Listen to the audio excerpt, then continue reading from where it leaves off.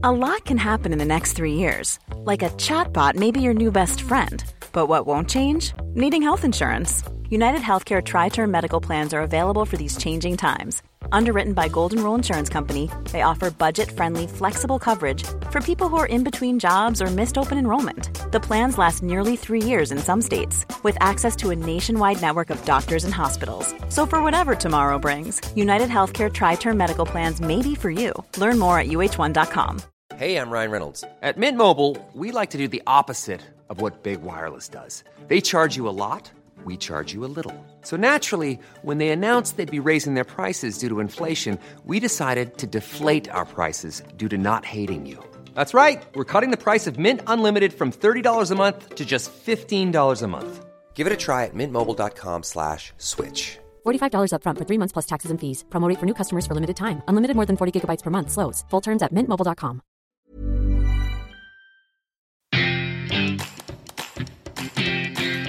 Hello, I'm Mark Watson. And I'm Michael Chakraverty. Welcome to Menkind. We talk to a fantastic range of guests about, well, masculinity. Where does it come from? What does it mean? And what is it? Basically.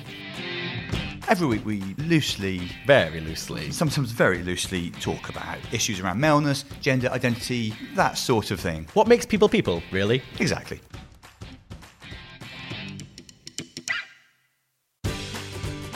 Hello, Mark Watson here. This is another one of the ones where I intro alone.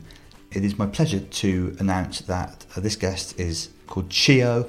We had a very good conversation about all sorts of aspects of masculinity, which of course is what we do. The conversation was a long time ago now though, so I'm simply going to settle back. There's no Michael to talk to about, to spark off, so I'll just say thank you for joining us as ever on this Monday, and I hope you enjoy this episode. Hi there, Mark Watson here. I feel like for most of the history of Menkind, we've sort of taken it in turns to begin the podcast, but Michael's recently been afflicted by nerves. Performance anxiety, some would say. Yeah, he keeps wanting me to do it. So if it feels like I'm opening a lot, it's only because you just need to play your way in a little bit, don't you? We're going to play with opening a lot, or we're going to leave that? You have already got a podcast where you do nothing but innuendo these cool. days. And I know this is mostly innuendo, but like... So yes, I'm here too. Hello, I'm Michael. But we also do have a guest here. We're not just going to sit and ramble between ourselves. We have the lovely Chiyo. Hello, Chiyo. Hi. Hello. Who are you? Yeah, what? How'd you get in? I told you I snuck in from Tottenham. I am a model, a dancer, a drag king, apparently an actor now. Professional hustler, I would say. Victim to capitalism. Yeah, all of the above. A fair whack to get into there, really. It's plenty, yeah. And a Tottenham tailgater on top of it all. I'm interested in apparently an actor. Did someone just suddenly tell you, or...? I mean, yeah, I just suddenly, I have no acting experience, but now I'm at the Royal Court Theatre, so that's And how many fun. stars has that show got? It's got 5. It's got 5. And how many standing ovations has it had? Every single night. There we go. And was it written by a previous Menkind guest? It was, yes. Wow, look at that. Yeah, look at that. The circle's completing itself. Travis Alabanza wrote this play. It's really, really cool. God, I wish I could just show up without any acting experience, do it really well, get 5 stars. But then on the other hand, I don't want someone to tell me I'm a dentist or something. So maybe I just twist or stick situation, isn't it? Let's dive in with our first question, really. Well, sorry, how old are you, by the way, Joe? Because I'm always older than the guest, but you seem like you've got an awful lot of accomplishments and you're even younger in the flesh than you looked in your bio. Oh, is it? Yeah, Oh, I it's think because so. I'm not on testosterone. It keeps me fresh. I'm 26. Okay, I'll accept That's not too it. bad. No, it's all right. It's, Four- Yeah, you've 4 had years younger younger than girls. me. yes, just over 4 years younger And than how me. many years younger than you? It's impossible for scientists to work it out. I'm thought to be turning 43 next week, but no one really knows it. That also won't be true by the time this goes out. I'm in the region of 40 still. The region of. Yes. And how long are you going to hold on to the region? I'm in my early 40s, but the clock is ticking on that early a bit. Early is starting to do some lifting, as I believe the young people say. Anyway, Chiyo, you still have most of life ahead of you. Carry on. We hope. You never know. Of course you never know. Never know. At time of recording, Chiyo has the most life ahead of them. So, what do you think of when you think of masculinity? Like, what comes to mind? Masculinity. I mean, the immediate is, negative connotations like toxicity, just men being gross. But that obviously I'm a drag king, so I perform masculinity for a living. Yeah. And also I'm trans, so like I've, in a way, devoted my entire life to becoming toxic. Yeah, to becoming It's a work in toxic. progress. That's why my therapy bill is huge. Because you actively hate what you have gone out in search of. You know, it's the duty role inner for a therapist. turmoil of being a man, as you know. Yeah, you're a therapist to be rubbing their hands listening to this, I reckon. Yeah. What do you, when you say toxicity, like what does that mean? Like what do you see that as?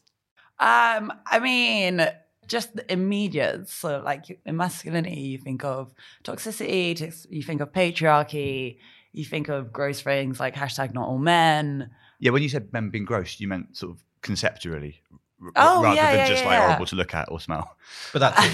Well, that too sometimes. Yeah. Not you though. You're so well turned out. Thank all you the for time. noticing. Thank you. It's just interesting because it's interesting what your relationship with those negative connotations is, given that you're trans. Yeah, exactly. But that's not what I think masculinity is. Right, But I okay. think That's that's the what first it's thing that comes to- understood to be. And I think there's loads of like reasons for that. And there's lots of empathy and understanding for that. But I do think masculinity is quite camp and fun and quirky. And I think there's lots of vulnerability there that isn't tapped into. And that's why there's so much insecurity around men and da-da-da. So yeah, it's a complex one. Where do you think your perception of that toxicity came from? Like when do you kind of remember kind of going, wow, this is like a lot? Just being surrounded by men my entire childhood. Like I was always one of the boys. I was always playing football. I was always the only girl in situations. And also Gaston from Beauty and the Beast. Not a great example of a man. Not great. Unusual set of circumstances. Not great. I just remember looking at him and being just so grossed out. Like, what the fuck? Can I swear? Oh, you absolutely can Right. swear. I Yeah, was it's like, encouraged. What is going on? Why is he so obnoxious and like in your face? And, I'm surprised he hasn't come up yet, actually. Yeah, he does do a bit of a disservice to men in general, I think. He's quite isn't he? Oh, no, he wasn't the gay one in the film. They put like a Yeah, it's the one that fancied Gaston, like Sure. his little side thing. sure. Remember when Disney were like, "Oh, we're gonna put a gay character in," and then like he just danced with a man for like 2 seconds. Yeah, And they were not like "See? that. Yeah. You're welcome. There you go. Happy now? You might get a black one soon. Yeah, it's wild. So you said you grew up around lots of boys and men in your life. Let's take Gaston out of the equation.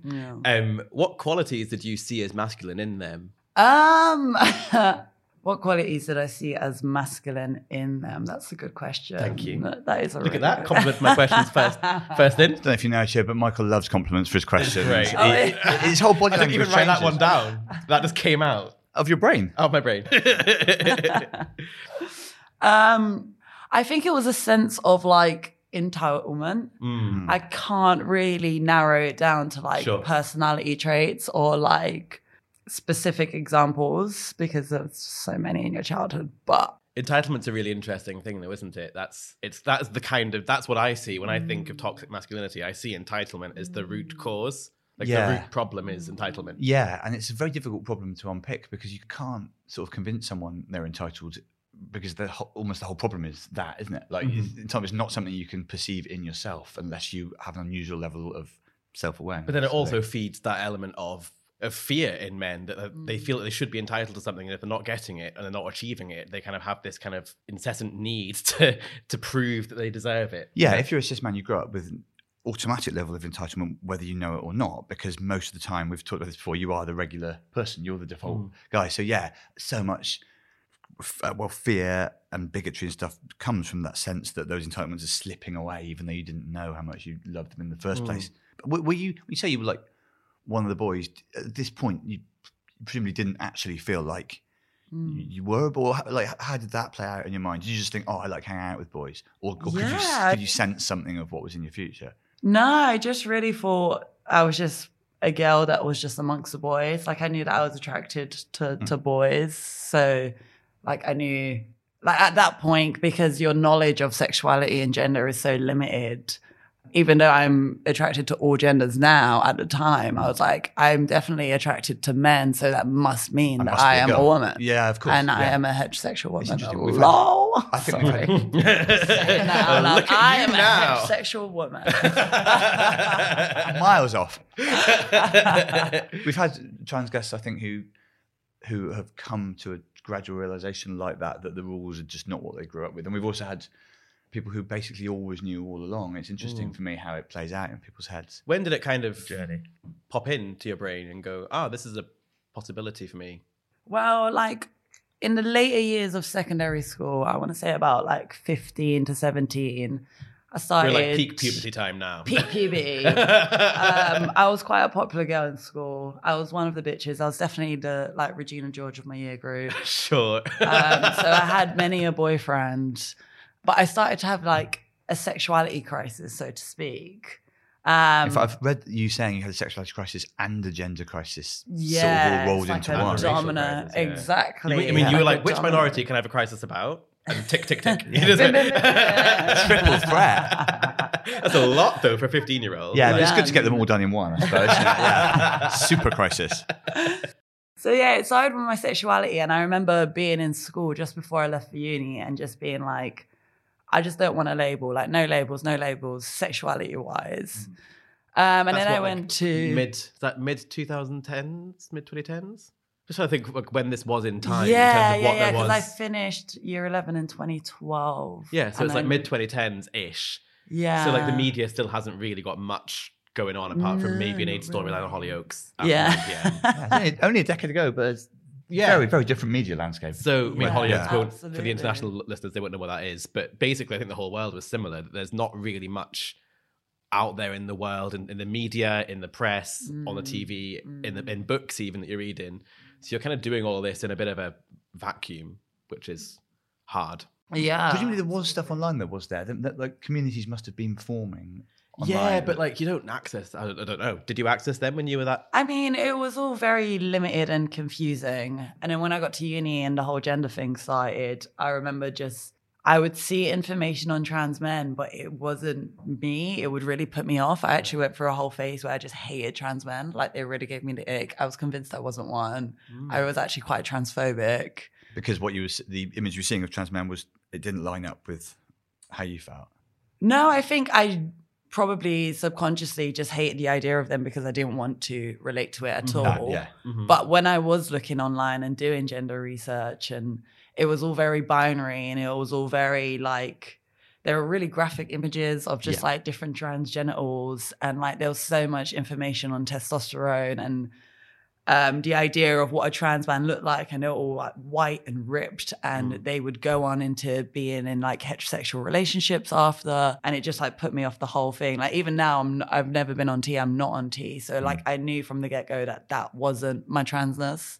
So it was hard to come to the conclusion that I was a trans man. Yeah, there seems to be even now quite a lot of focus on the medical side of trans. Yeah, what the focus on trans people's genitals is like it's fascinating to me because I'm just not interested in anyone else's genitals really. Like, You are? Well, specific people's genitals for sure. You never stop in talking about specific it. situations. Okay, fine. But like, if I'm in a bathroom, I'm not going, I wonder what the person in the next cubicle's got between their legs. Like, it's just not. Where do you think that focus has come from? And you wouldn't say it out loud, even if it did cross your mind. Well, no, I don't tend to talk in a toilet. Do you No. talk in a toilet? No, and it goes over badly if you start speculating about the person in the Do you next talk one. in toilets? Only when I'm cruising. Oh, sure. Sure. What might you say? How does one like enter a cruising conversation? Yeah, give us a tutorial just in case we need I've it. never cruised actually. I'm more I likely mean, to go on a it's real mainly cruise than like- do that. I went on a cruise and did a bit of cruising, but that was mainly through the Orange Facebook. It was mainly eye contact at first. Sure. And it's mainly noises rather than, because you don't really want to do too much Do you want to give us like talking, a couple of actually. sample noises? You don't say, for example, It's very small, very What listeners minimal. won't have seen was there was Men a are slight very eyebrow raise insecure. as well. slight but very meaningful eyebrow raise. Yeah, I see. Yeah, I can sort of see that working. Whereas in my head, it's more a case of going, "Hey, up for a cruise," and I can see how maybe And then you end up on P&O voyages. Yeah, which is you don't want to be stuck in one of those things. I'd almost rather have gay sex. But yeah, where do you think that focus has come from on that kind of that medical focus on people's genitals?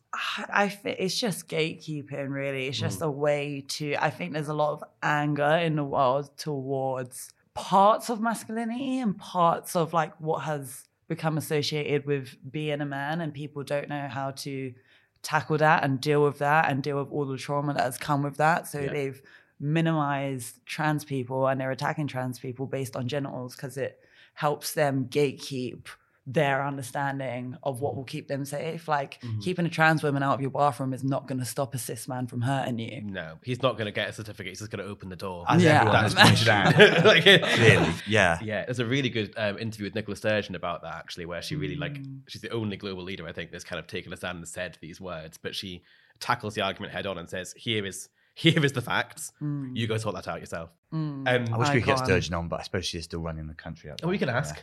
You never know. You can always ask. She might have a Saturday off. Have a Saturday off and think, oh, this was on a podcast. I think I'd be really starstruck with Nicola Sturgeon. I think she's really I impressive. admire her, yeah. One of the only MPs that I'd actually be like, oh my God. Yeah. Or the one from, what's the one from New Zealand who's just stepping down? Kintarden, yeah. Yeah. And I love that she was Shouldn't just like, say. I'm really tired. I'm going to stop Absolutely now. fair play. Yeah. And I'm like, that's great. Yeah, I'd be tired if I was having to run a country. I mean, we're tired just being us a lot Well, of the time. I'm knackered right now.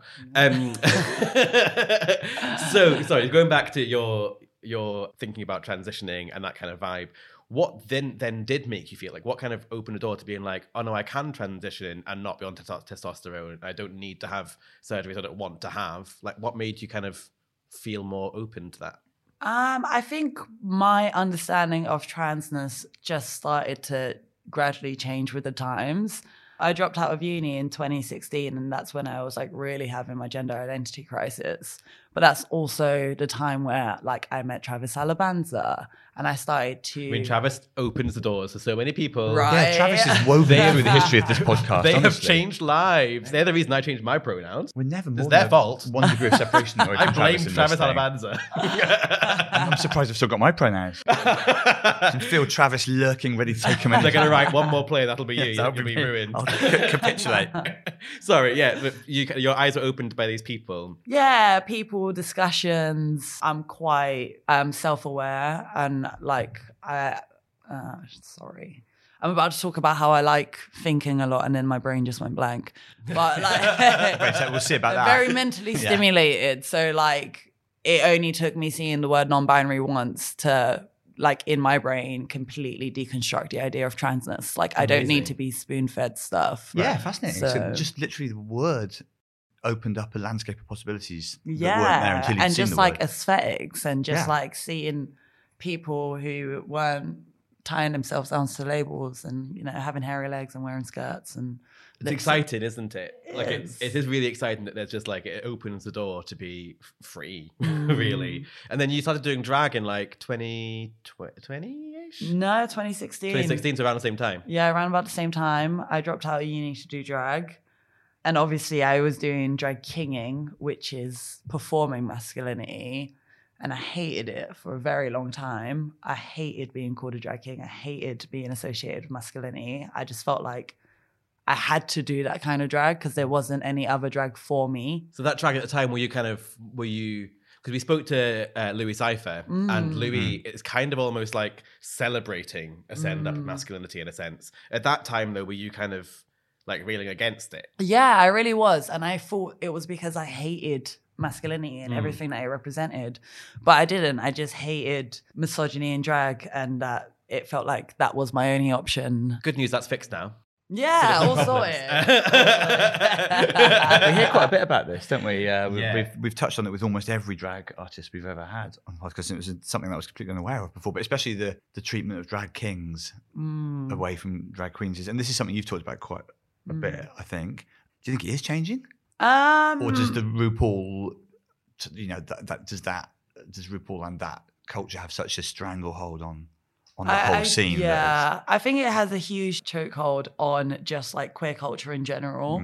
I think a lot of people think they are very liberal and diverse and radical, but they're not. And I think Drag Race has a large part, and RuPaul has a large part of that. Because it offers a very specific version of... Yeah, and I do think that is changing. I don't think it's changing on the scale that it should be changing, and I think it's only changing because of drag kings themselves. Yeah. Yeah. Do you think? Well, here's a question. Do you think? He's complimenting his own question. I am so good at questions. He can't wait to ask this. Look at his face. I completely agree. Like, I don't really watch Drag Race anymore because it's just not the drag that I love. Like, I loved it back when, like up to like season 8, maybe tops. But then after that, I kind of became aware of the cabaret scene and the actual UK drag scene. And like, I feel quite sad and frustrated at Drag Race UK because while it's great to see my friends and people like that succeeding, it is also the advent of Drag Race UK and the fact that drag is then going quote unquote mainstream in the UK. It's stifling the other drag that exists. So like the only drag tours that there are now are, well, not the only ones, but the big ones are when they come on and go cat, and then they do 2 numbers and then they're gone. And then that's that. And it's full of straight women screaming. But the actual queer nights in the bars are much more inventive than that. They used to be, but they're closing. Yeah. Right. Because the money is going towards the drag race tours. Yeah, that is depressing. So my question therefore is there a way for any type of drag to go mainstream without stifling any other type of drag? Yeah, it's a good question. It is a good question, right? Worthy of the hype. And I led up to it quite nicely as well. I gave some context. You contextualised, you laid it out very well, and we're all just... You know what? Maybe I will enter the next guest. I think you've got every right to back yourself. You are, as I keep saying it, you're an accomplished podcaster. But it's interesting, isn't it, though, that it's the nature of mainstream is that it pushes other things kind of the opposite. Yes, it normalises some things at the expense of others. But like, for example, and I suppose it's not the same thing, is it? But there's room for massive mainstream rock bands, but there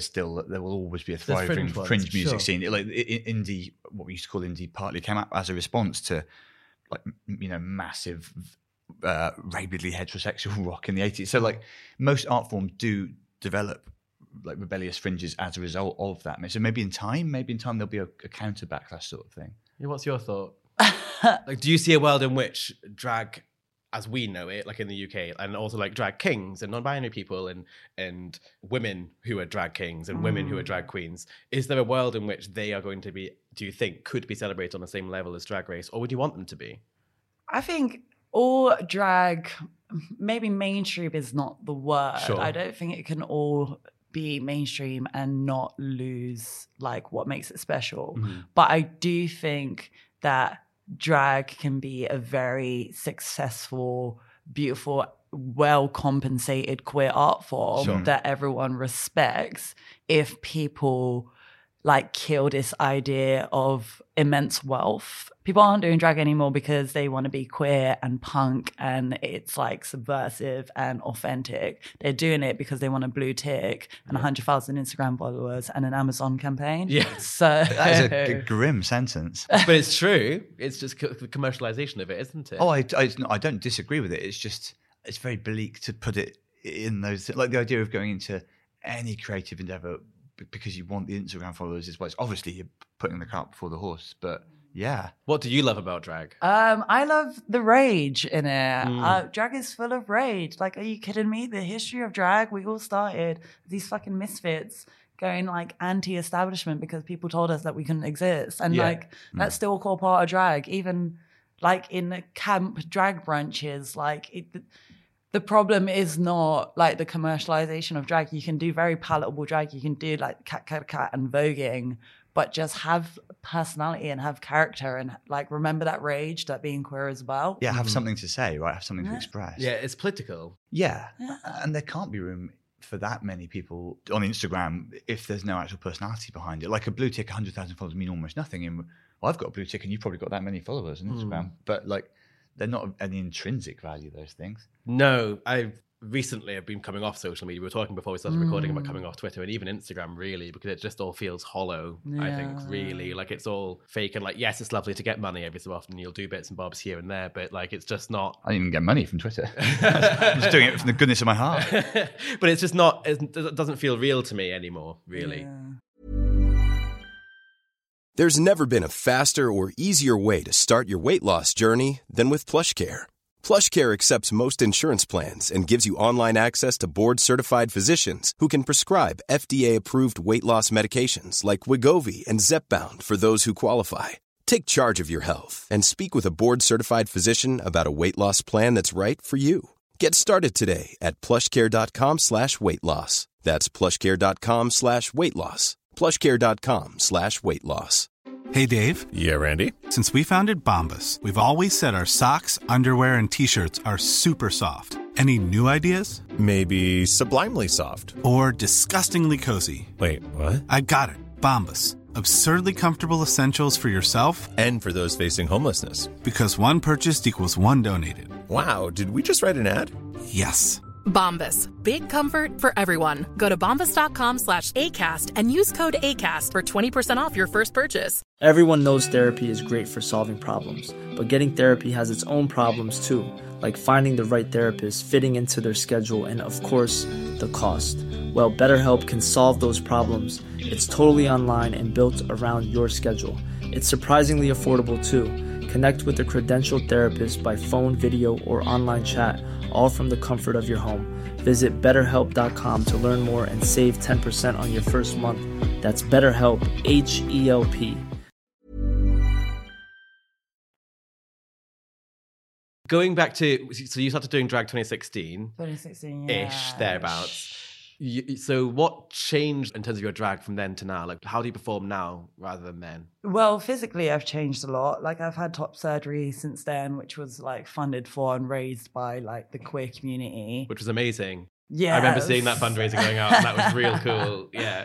And it's amazing that the queer community does, sorry to interrupt you, but like right. the fact the queer community does what the NHS isn't doing I know. is amazing. Could you start doing some transplants and stuff as well? 'Cause the backlog is quite significant. But like, it's frustrating that they have to do it, but the fact that we do is something cool. Sorry to interrupt. Yeah, you. absolutely. No, you're completely correct. Yeah, so physically I've changed a lot, which has actually changed the type of gigs that I get. I'm much more, quote unquote, like palatable now to more audiences. When I had boobs and it was easier to like read me as a woman, I was less toned and I had longer hair. Straight girls, they would be put off because they'd think I'm a lesbian, or gay men wouldn't read me as a man, so they'd be put off. So like changing physically has helped in my drag. It's helped elevate me because people are shallow. Has it changed your perception of yourself, do you think? Like after the top surgery, did you feel actually different about? Oh my God, yeah, I tapped into gender euphoria. So that's why I'm not mad about it. Like, I'm very happy to be classified as sexy. But it does mean that, like, my gigs now consist of stripping to a pop song and not, like, slam poetry, which is what I started doing. And do you miss that? I think I miss the community feel of, like, being in those venues and being at, like, queer nights. The like type of medium of art, not so much. Right. So slam poetry is an example of you kind of had to do that because like people performance found art. that more digestible than if you tried to do more traditional type drag, just because of the way you presented. Yeah. I mean, I enjoyed it. There's not many walks of life where slam poetry is a more acceptable form of anything. Imagine that being your way into anything. This misogyny that's rooted into drag. It's remarkable to me. No one should ever have to perform poetry. Yeah. Where do you think that misogyny kind of comes from? What, in drag? Yeah, specifically in drag. Because drag has come from a queer underground, for lack of a better word. And so it's fascinating to me that minorities continue to try and police and oppress others. But it comes up all the time in these conversations. Yeah. I mean, it's patriarchy. It's patriarchy because even in the queer community, like historically, lesbians and like women who are queers have always been looked over. And gay men, like there was always this like stigma about how gay men like react to vaginas, like growing up. Every single like queer content that I would digest, like being told this was for me because this is gay or this is queer, there'd be so many jokes about like how icky vaginas are or like how butch lesbians are and how disgusting they are. And like even drag queens being called fishy, like all of that language is inherent misogyny in the queer community. Yeah, that's horrendous. That's why drag kings aren't popular, because people assume that we're just lesbians, and it's the gay men and like the LGBT community and that demographic. There is still so much misogyny that needs to be unlearned because of patriarchy. Because at the end of the day, like, you're still men, we're still men. So how has that experience been? Because you've spoken quite openly about not having bottom surgery, and you're quite happy with not having bottom surgery, and you don't want to, and you're not on T as well. Like, how have you found that experience with gay and queer men and people? I mean, I don't think it was too much of a big deal because, like, aesthetically, I mean, this shouldn't matter anyway, but aesthetically, when people look at me, a lot of people assume that I am on T. And I don't understand why anyone would wish like body dysmorphia on someone. Like, I think people would be quite happy that I'm like content with aspects of my body. You might think so, yeah. Yeah, so I didn't actually think it was a big deal until I entered Vistigate UK, and I was like not ashamed of those facts. And then the backlash was like nuts, and it was mainly gay men. It wasn't straight people. It was gay men. Would and not the accept LGBT alliance. you could be a gay man yourself. The LGBT alliance is a fucking hate group.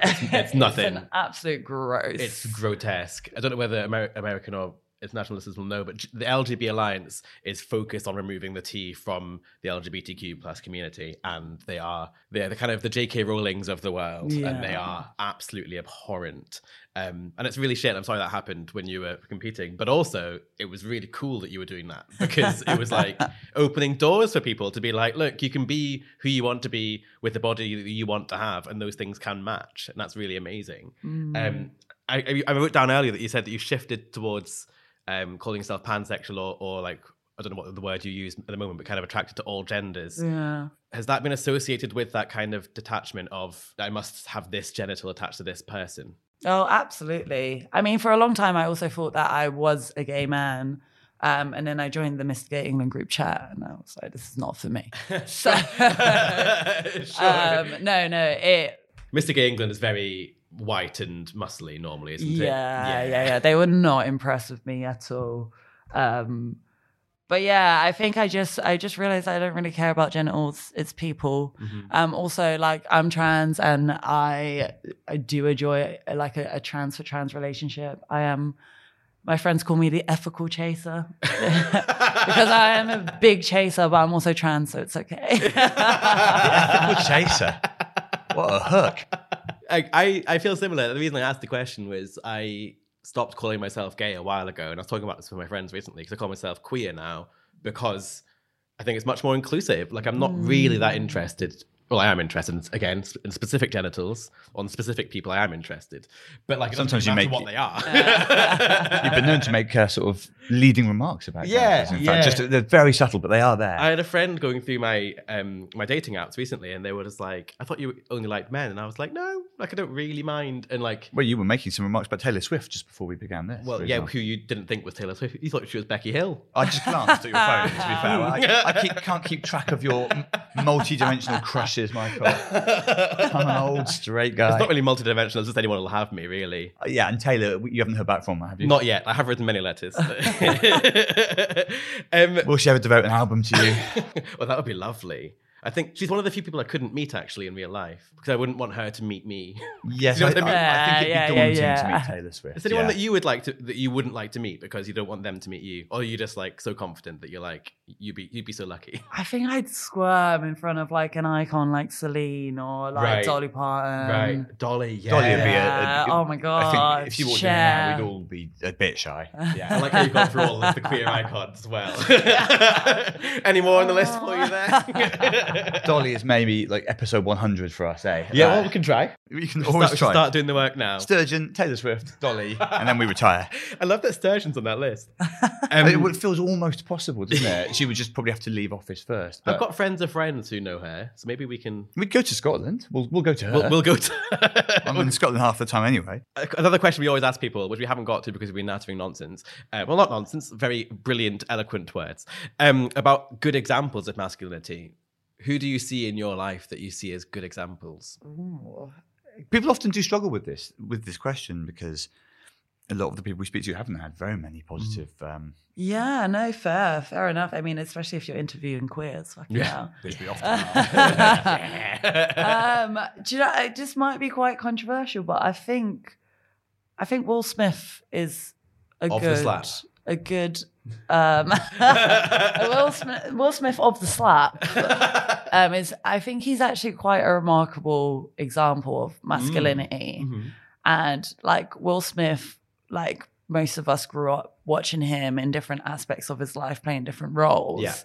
And obviously he's now become infamous for slapping Chris Rock, which is... We'd all like to do. Yeah. That was an interesting moment. When you said off the slap, I couldn't think what you meant for a bit because I've got so many other associations with. I still don't think of him primarily as a boxer, but obviously that is... I do see what you're saying. Yeah. Like the slap in itself is like a big act of aggression, and like you can't speak of masculinity and men and not talk about aggression. So like there's an example of that. But also Will Smith, I don't know if you know this, but they have like this show called like The Red Table with Jada. Oh, yes. And they go on and they talk about like mental health and they talk about like their problems. And I also just see him as like very vulnerable. Like he's not afraid to talk about stuff. And he slapped Chris Rock. What a dickhead. Maybe that was wrong. People make mistakes. People make mistakes. And like to be a man, to be a cis man, to be a straight man, a black man, and talk about these stuff, and you know, it was also a very real moment, wasn't it? There's so much. The Oscars and all things like that are so shrouded in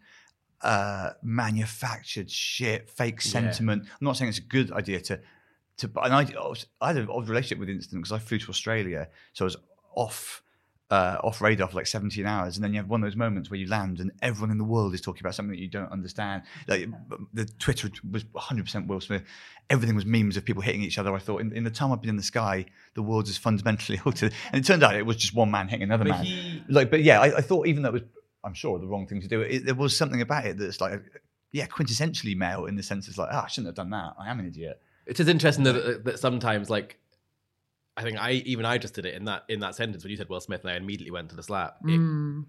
Mistakes can kind of undermine a lot of like the actual good stuff that you do, and that we as people automatically go to, oh well, actually he's not a good person because he did X, Y, Z.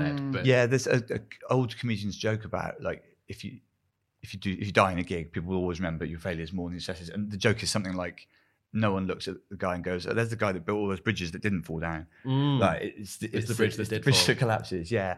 Also, I think it's also interesting that, like, I hadn't thought about that slap even for almost a year. It must have been in April or March. But the provocation also came from like a cruel joke. Right? Yeah, the provocation was itself ableist, quite misogynist joke. Yeah, I feel like that streak of roasting humour that goes all the way through the Oscars and awards ceremonies, and just that culture of like, hey, it's time to celebrate showbiz. Guess where roasting comes from? Gays. Yeah. I didn't know which form of roasting you were referring to. Another example of the straights taking something gay and ruining it. Unless they are Amy Poehler and Tina Fey, in which case it's okay. Yeah, there are examples of it being done artfully. But yeah, basically, I suppose what I'm saying is, although I did not exactly sympathise with Will Smith, I also think there's a very disagreeable side of masculinity that you see in the tradition of hosting something and just basically being rude about everyone's wife, career, hair. And like, I hate that whole culture. Basically, I find the Oscars almost unwatchable for loads of reasons, but not just the Oscars.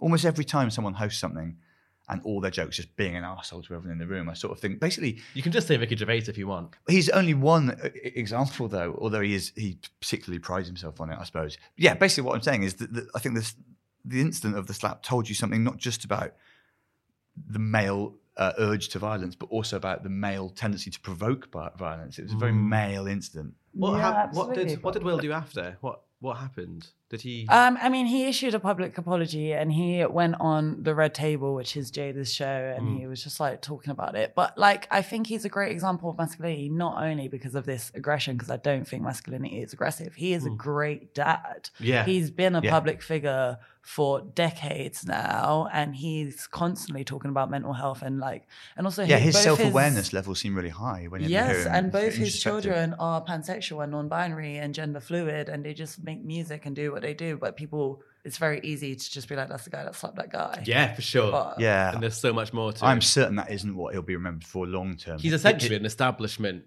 cis straight man who has negotiated the change into the new world. Yes, with a couple of hiccups, but has been able to. Cool, we're doing this now. He's an excellent example. And he's even older than me, I think. Yeah. So it shows you what's possible. Yeah. He might not be the greatest example of masculinity, but I think he's a good one. An enjoyably flawed one as well. Flawed is what it's all about. Yeah. That leads us kind of into our final question, which is about building a person. I knew you were going to say that. I felt pleased. It feels just right. We used to say building a man, but we broadened it because actually I think people kind of struggled with the concept of building a man specifically, because actually the qualities should be for everybody. So yeah, what 3 qualities would you build into a person for them to kind of exist in this world? Radical empathy. Ooh, radical. What makes that empathy radical? Because I feel like I think one of the biggest problems with humanity is, even though it's understandable, everyone just does whatever's in their capacity, and everything comes to a limit. So like people don't go above and beyond. Yeah, absolutely. Empathize with that homeless man. Might give him £1, but like I could sit here and call someone and actually did, but we don't. You could find out what it's like living like that. Yeah, I think radical empathy. I like that. Yeah. Cool. Yeah. No, but like the example's really a really good example. Like you give £1, you're like, oh, done it then. Done. Yeah. Fixed or it. you even get people that sleep rough overnight to raise awareness and believe that they've like put themselves in the shoes of a homeless person. But again, it's like hours. The next day you're back on Instagram. Yeah. No, absolutely. It's a really smart thought. Yeah, radical empathy means actually transforming the way you act as a result of those lessons, I suppose. That's brilliant. It's very good. I think a sense of humor. I think we all have to laugh. That is very key to just getting through fucking life. You think so? You really would think so. And we're coming back to rage, a bit of rage, because, you know, there's dickheads out there, Tories. And to change the world, we gotta hold on to, we gotta remember that rage is important. Yeah, there's a lot of work, especially thinking about men specifically. People try to suppress the rage, and it's not about. I think it's more about channeling it. Personally. Like rage is always like a secondary. Anger's always a secondary emotion. So like, if you're angry, like, why are you angry? What's it about? Yeah. There's a way to communicate that. There's a way to find a solution. Yeah, and if you don't, then it becomes more and more toxic. Obviously. Toxic masculinity. And that's the part of drag that's so exciting sometimes, is the rage behind it. Yeah. I mean, there's the show that Chiyo's currently in, there's a real rage in it. And there's a moment partway through where, well, let's look about after the show's over so I can say, where they decide to kill RuPaul as a cast. And the audience literally, I felt everyone just go, oh, fuck.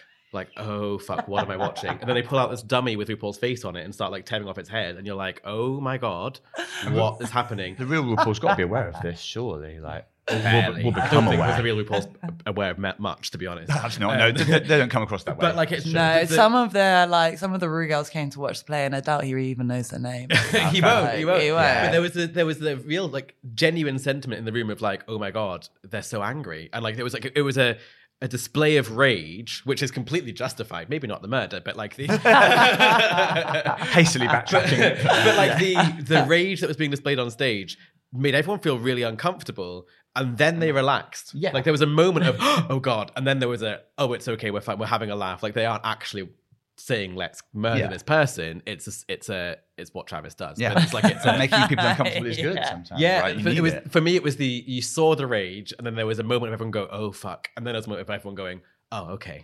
Like, and it's great. Like you need to let the rage out. You know what I mean? Yeah, you've got to address it. You need to release it. It was really cathartic in a way. It was really cool.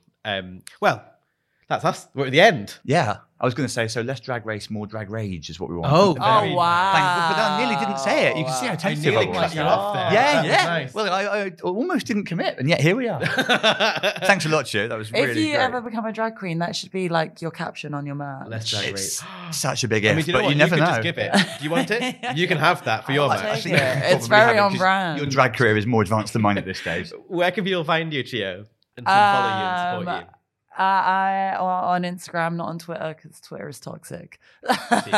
At Prince Chiyo, that's spelled Prinx. Chiyo. CHIYO. You did the cruising noise in there as well, didn't you? Always cruising. If you catch Becky Hill at any point over the summer, you'll see me.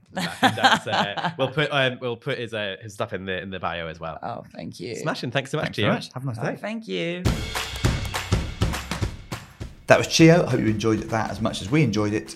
More, if anything. Otherwise, it seems a bit pointless.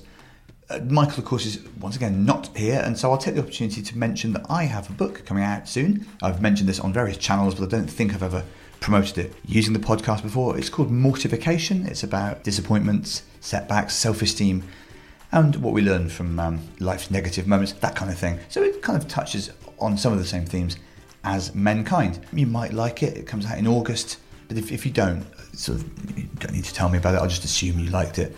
thank you for listening once again, and thank you for allowing me to advertise my wares. And Michael and I, should he deign to join us, will once again look forward to hearing you, or you hearing us, next week.